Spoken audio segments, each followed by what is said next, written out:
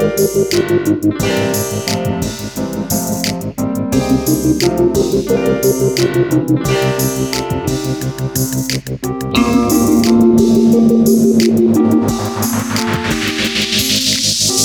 the Muckle Teal Football Show. My name is Miles. Roll the dice in Vegas, baby. What a great Monday night football game. We are enjoying our prime time games in NFL Week 1. The opening of, the Brady-Dak battle on Thursday Night Football.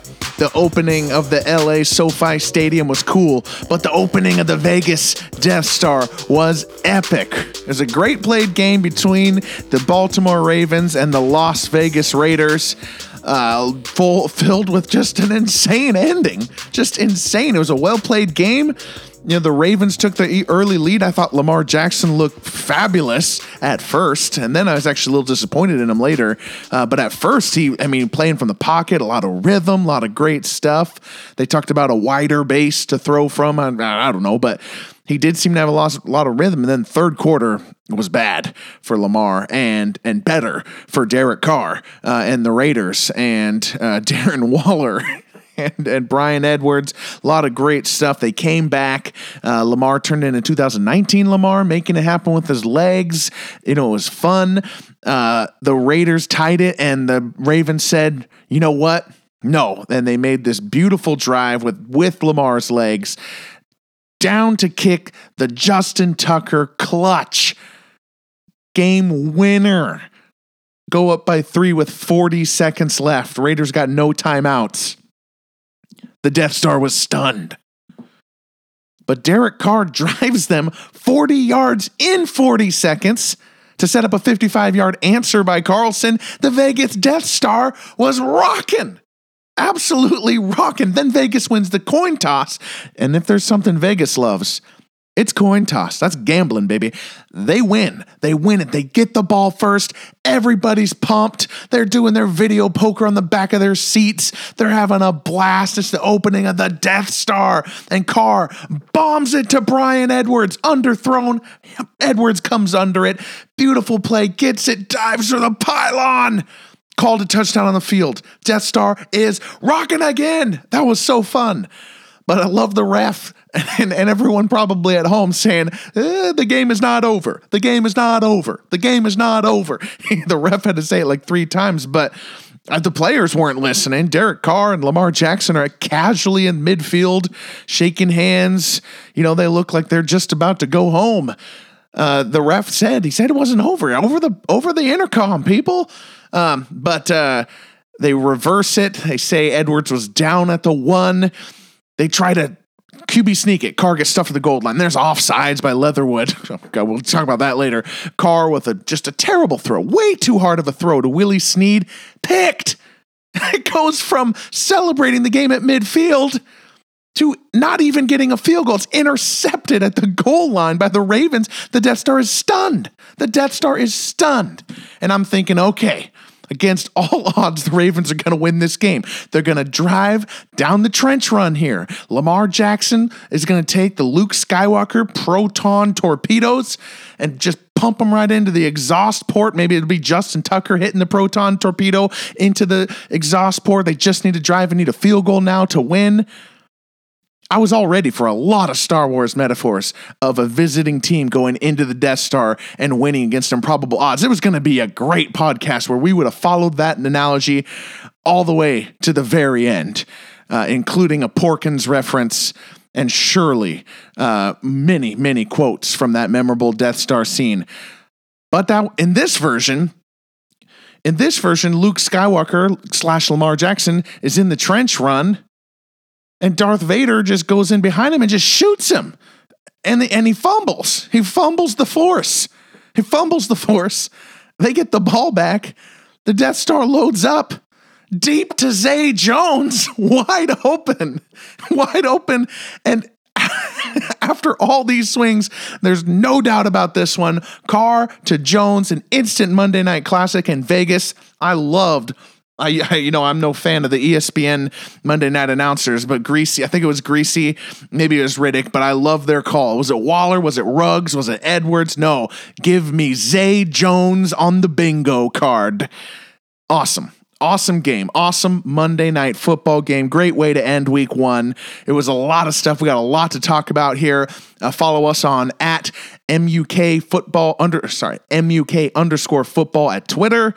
Subscribe on Spotify or Anchor or iTunes, wherever you get your podcasts to the Mukilteo Football Show.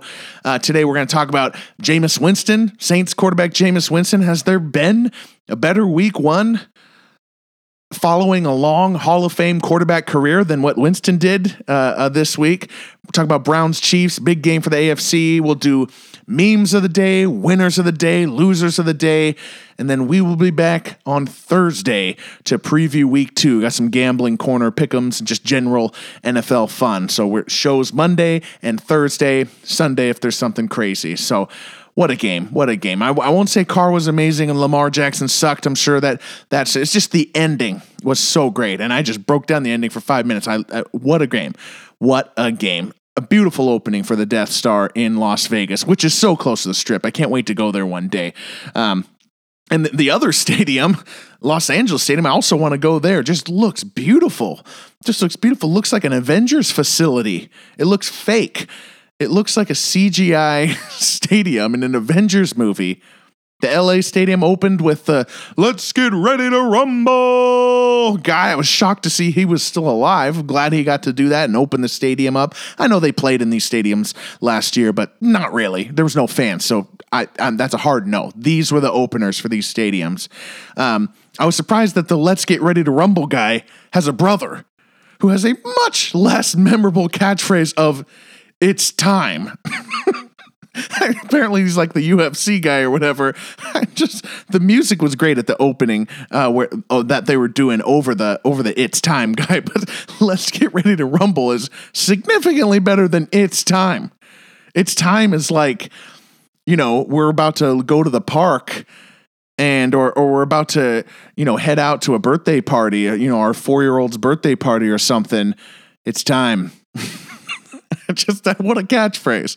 Anyway, the other opening stadium was a tougher sell for excitement, but I do want to make the case that the Rams, the Los Angeles Rams victory, comfortably putting away the Chicago Bears on Sunday Night Football, christening SoFi Stadium in LA for them. Of course, the Chargers will then christen it for themselves as well. But this was the true opener for the stadium with fans and everything. The case that this could be one of the good documentary pivot points in the story of McVay, especially if there's major success in the Rams' future. That this game could be a major pivot point, a major moment in a documentary, and I'll explain why. What was the moment that you knew that Jared Goff sucked? I'll tell you my moment, and it's probably a lot of people's moment. It was Sunday Night Football, 2018, against the Chicago Bears. It was at Soldier Field, but it was Goff, this 180-yard, 4-interception performance. And now you're thinking, oh, well, that sounds like Goff. He has those games, has the good games, had the bad game. At that time, we didn't know that. We thought McVay had fixed Goff. We thought Goff was all due to Jeff Fisher. We thought his rookie struggles were all due to Jeff Fisher. And he came in 2017, and he came in 2018, and the Rams are just winning games. For 1.5 years, the Rams came to a fever pitch under Jared Goff and Sean McVay. They were 11-1 in 2018. A couple weeks earlier, they had outdueled the MVP, Mahomes, in a very memorable Monday Night Football game for Rams versus Chiefs. One of the best games ever. At this time, before this Chicago Sunday Night Football game in 2018, we were talking about Goff as the best in the 2016 draft class over Wentz and Dak as an afterthought. We were talking about, is Goff in the Mahomes category? He did just beat Mahomes, didn't he? How did we all miss this? The spark of the Goff, Gurley, Woods, Kupp, Brandon Cooks offense, winning games. They're 11-1, right? And fantasy football, it was thrilling.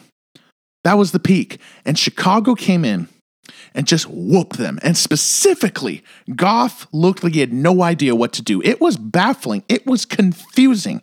And it got somewhat billed as cold weather for Goff. But he was exposed.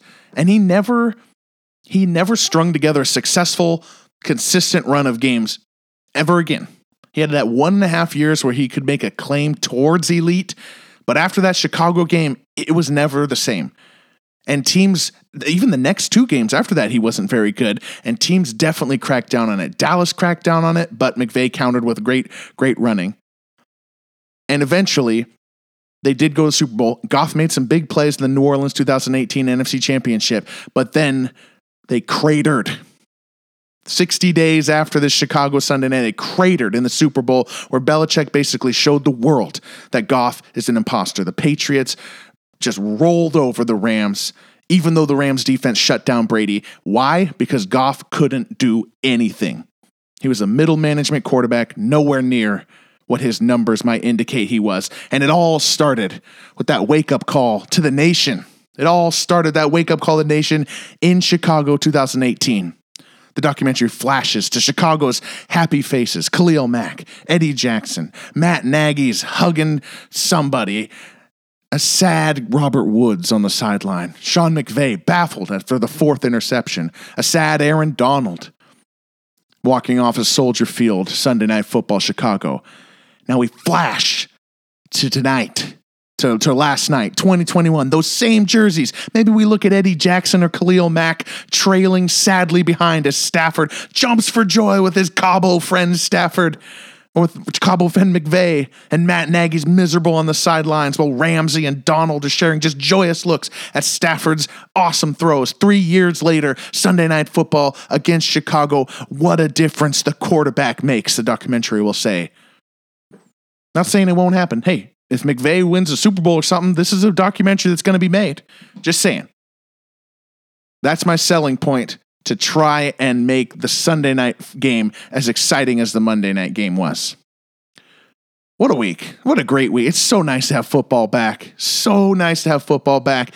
I just love all the storylines, but what I mostly love is just the uncertainty that comes from actually playing. Everyone is so certain in the offseason. Now we're about to be hit by the fire hose. Things aren't going to make any sense. Week to week, they're not going to make any sense. It's tough being a fan. All right, Cleveland, Kansas City. I want to talk about this one real quick. That game was huge. It was huge. I mean, there's been plenty of talk about it. I'm not going to go through the whole game. It was important, but it was also week 1. I called it one of our overreaction hotspots in our last episode, win or lose for Cleveland. Cleveland, they looked like they could hang. They looked like they had the game won, to be honest. I mean, they would have won. They lost by fumbles, basically. A fumble by Nick Chubb in the 4th quarter, a fumble by the punter in the 4th. They had this game. Now, fumbling is a bit of a historical hotspot for Cleveland, so let's try to get those fumbles out of the way, folks. Referring to the 1987 AFC Championship fumble. It was so significant. Its nickname is The Fumble. Ernest Biner, may you raise a Lombardi with them. Though you wouldn't have won a Lombardi that year anyway. You wouldn't have beaten the Redskins, I believe, at the time. Washington football team now.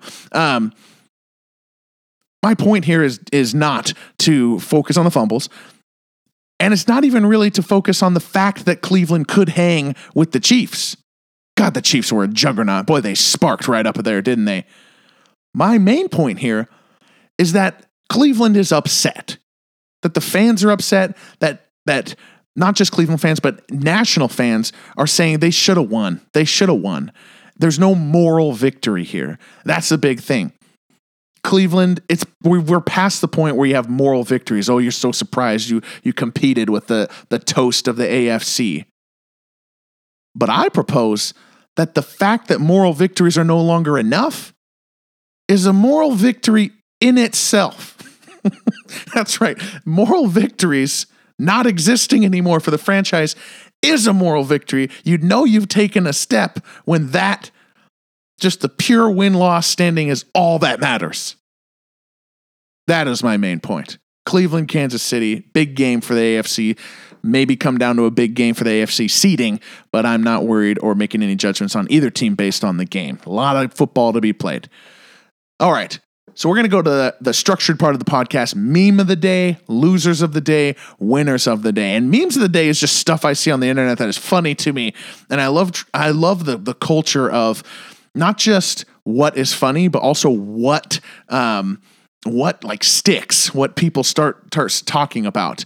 One of my favorite things is Jameis's quote where he's talking about the trainer, and he's saying the trainer, he had us all prepared. We were just prepared for this game. I'll never forget what he said. What did he say? Well, he just had us really prepared. It's like, Jameis, you're just an elite comedy god. And speaking of comedy gods, so is Bill Belichick. I love his press conferences.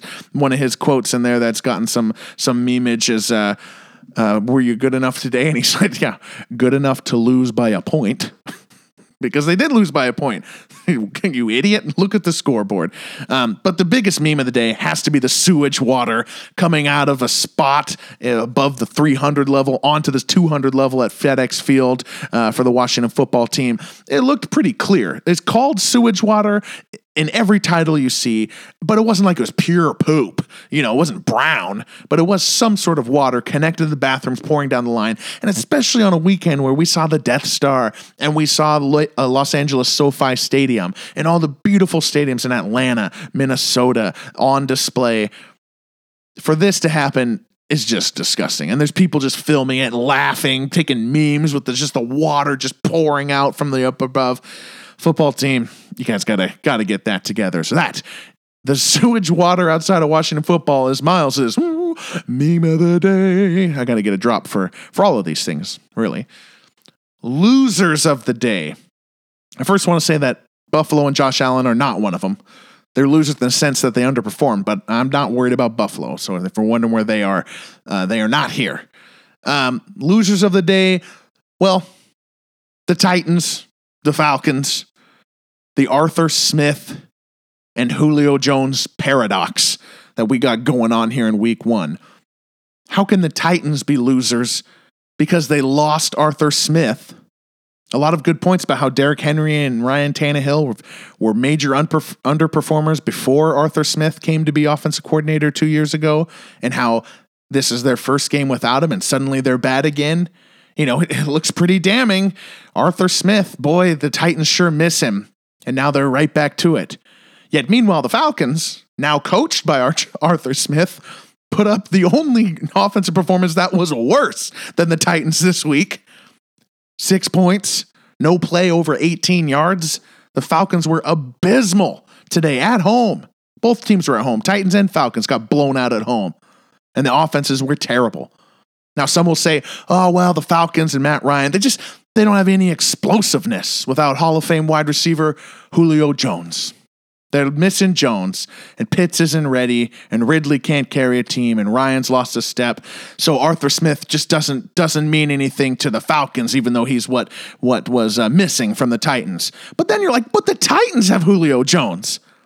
Yet they could barely muster any explosiveness. And they're so bad they could barely get a first down. They had their coach, Mike Vrabel, come to the podium with "It sucks when you lose, sucks when you get your ass kicked" quote. When that quote comes out of your head coach, you didn't play well. The Arthur Smith and Julio Jones paradox. How can both of these things be true at once? Well, it's because football's more complicated than that. There's a lot more players on the field. There's a lot more weeks of football to play. Remember, the Buccaneers got blown out last year by the Saints. There's a lot of weeks. They're individual. If this same thing happened in week 10, we'd barely care. Loser of the day, Urban Meyer. It's unbelievable how two of the biggest, fastest, most lumbering off-season narrative trains that there were have collided here in week 1. The Urban Meyer off-season narrative and the Houston Texans implosion narrative. And they collide in the form of Urban Meyer not knowing what he's doing, so much so that he got beat by the imploding Houston Texans, got blown out by them. It's awesome. This is a win for the off-season narratives. Urban Meyer, I mean, I'm off the train. I was never on the train. I mean, I hate how he talks about football like it's 2002 and just so condescending about it. For those who don't know Urban Meyer's background, I'm sure most people do, but I mean, he was college coach at Utah, won national championships at Florida and Ohio State. He finally is taking the plunge to the NFL, but he's made some highly questionable hiring choices, from trainers to Seahawks' bane of existences, Darrell Bevell and Brian Schottenheimer. The NFL's different than 2002. He's drafting a running back in the first round. He's bringing in Tim Tebow. Like, there's just no respect for the process. You think you're the only one who thought Tim Tebow could still play? You think the whole NFL missed it after 4 years? They're so stupid that they couldn't even. No, Tim Tebow's cut. He's cut. None of the stuff that you wanted to do is working. And there's just reports. There's just so much smoke. Reports that he gets upset and unhinged. Why is he upset about losing a preseason game? Why? Why is he upset about losing a preseason game? Because it's about power for him. This is pure speculation. But I don't know. I'm no armchair psychiatrist. I'm a television psychiatrist in which I read body language from the TV. He just got bad body language on the sidelines. He's pouting. He's disinterested. He's blaming others. He's scowling. He's just getting flattened by the Houston Texans. Who are imploding. Watson didn't want to play. They're a laughingstock for trading away Hopkins, for trading too much for Tunsil. Just not understanding value in the NFL. They got no talent, no depth. They traded up in the draft even though they have no depth. Yet here they are. Tyrod Taylor, Brandon Cooks, Mark Ingram steamrolling the golden boy, Trevor Lawrence, embarrassing him. This is the most week one things that is even possible. These two off-season hype trains coming together. Urban Meyer, he could have a good season, but he ain't going to get this out of his legacy. This is how his NFL career started. Hopefully, the story for Urban Meyer is the turnaround, but this is permanent. That's how you started in the NFL. That's permanent because of who it was, because of the Texans. So, going to be very interesting to see how these seasons go for both teams. I'm definitely going to take a little bit of focus on the Jaguars and Trevor Lawrence in our Thursday preview. Winners of the day, and then I'll give an MVP of the day. Winner of the day, Jalen Hurts and the Eagles. I'm doubling down. I still think he sucks, but if he is going to prove me wrong, this was a crucial game to get on tape. I had never seen him play well, to be honest. I mean, everybody says he did good at Oklahoma, but not compared to Baker and Kyler Murray. Like you can just one to one see that the offense was clearly worst with Hurts. I mean, and look at how they got blown out. So, and he sucked at Alabama. Look how good Tua and Mac Jones did with Alabama with the same position. It's really easy to see. It's almost too easy to see. However, this was the first time where I don't have any comparison points, and I saw him playing well, and he made a lot of good decisions. Just looked good on the field. Maybe Atlanta sucks, but I don't know. Winner of the day, Jalen Ramsey in that star position. I just have to bring it up. I just really loved what the Rams were doing with Jalen Ramsey, that they did more of what they did with him last year, which is this star position, which some beat reporters had mentioned over camp that Ramsey was working out of the slot. Maybe that wasn't quite right. With linebackers phasing out and defenses needing to get smaller to cover these little slot receivers and saying, yeah, run the ball. Sure, whatever. Go ahead, run the ball all day. We'll beat you. With that change that happening in the NFL, Ramsey has the potential to kind of set a model here. It's week one. Let's not do it. But I'm paying attention to that. It's a really cool little thing that's developing. They're taking it another level than they did even with Shane Waldron winning defensive coordinator of the year or whatever he won. I guess he won a head coaching job out of it last year. Deebo Samuel, 9 for 189 when healthy. One of the very best receivers to watch in this game. He really reminds me of a fast Golden Tate. But by the very nature of his game, I do worry about his health. The reason he is so good is the same reason I worry about his health. He just plays with this reckless abandon, and he's so fast and so explosive. It just fun to watch. Watch your Deebo Samuel highlights, folks. The 49ers absolutely walloped the Lions. There's a good comeback in there, and we did a lot of Jared Goff slandering earlier in this episode, but I do have to say he at least showed that he should be a starting quarterback. And winner of the day, I don't want us to get used to this, what the Kansas City Chiefs can do. I don't want us to get used to this. I spent years as a kid, being tired of Steve Young and Jerry Rice and just being like, you know what, it's kind of boring. Emmitt Smith, Michael Irvin, Peyton Manning versus Tom Brady. Don't be bored of this stuff because you're going to miss it one day. Pat Mahomes slumbering with 10 points at half, and then boom. It's just crazy. How many catches, how many targets, how many yards did this Tyreek Hill, Travis Kelce? Pat Mahomes, Tyreek Hill, Travis Kelce, healthy against the Browns. They won that game. They turned the game around, and it was quick. It just happened. It's like what they did in the playoffs the last few years. Absolutely amazing. Don't ever get used to it. And MVP of week 1, Cardinals quarterback Kyler Murray, 289 yards, 4 passing touchdowns, 1 rushing touchdown, an incredible performance out of Kyler Murray. He looked like the Madden Speed 99 creative player out there. Short little guy who was faster than everyone. It looked like he was cheating out there. The sideline scrambles within the pocket, outside of the pocket. Some of his throws were beautiful. Air it out, drops down to Christian Kirk in the corner, darts to DeAndre Hopkins, and just the speed around him. Rondale Moore, Christian Kirk, Chase Edmonds, everyone looking super fast and crisp. That Cardinals offense was absolutely humming against the Titans, and Kyler Murray was right at the center of it. Kyler Murray is your Week 1 MVP. We'll be back Thursday to preview Week 2, talk some gambling corner, pick some over-unders, pick some pick-ems. It's going to be fun. This is Miles. Thank you for tuning in. Bye.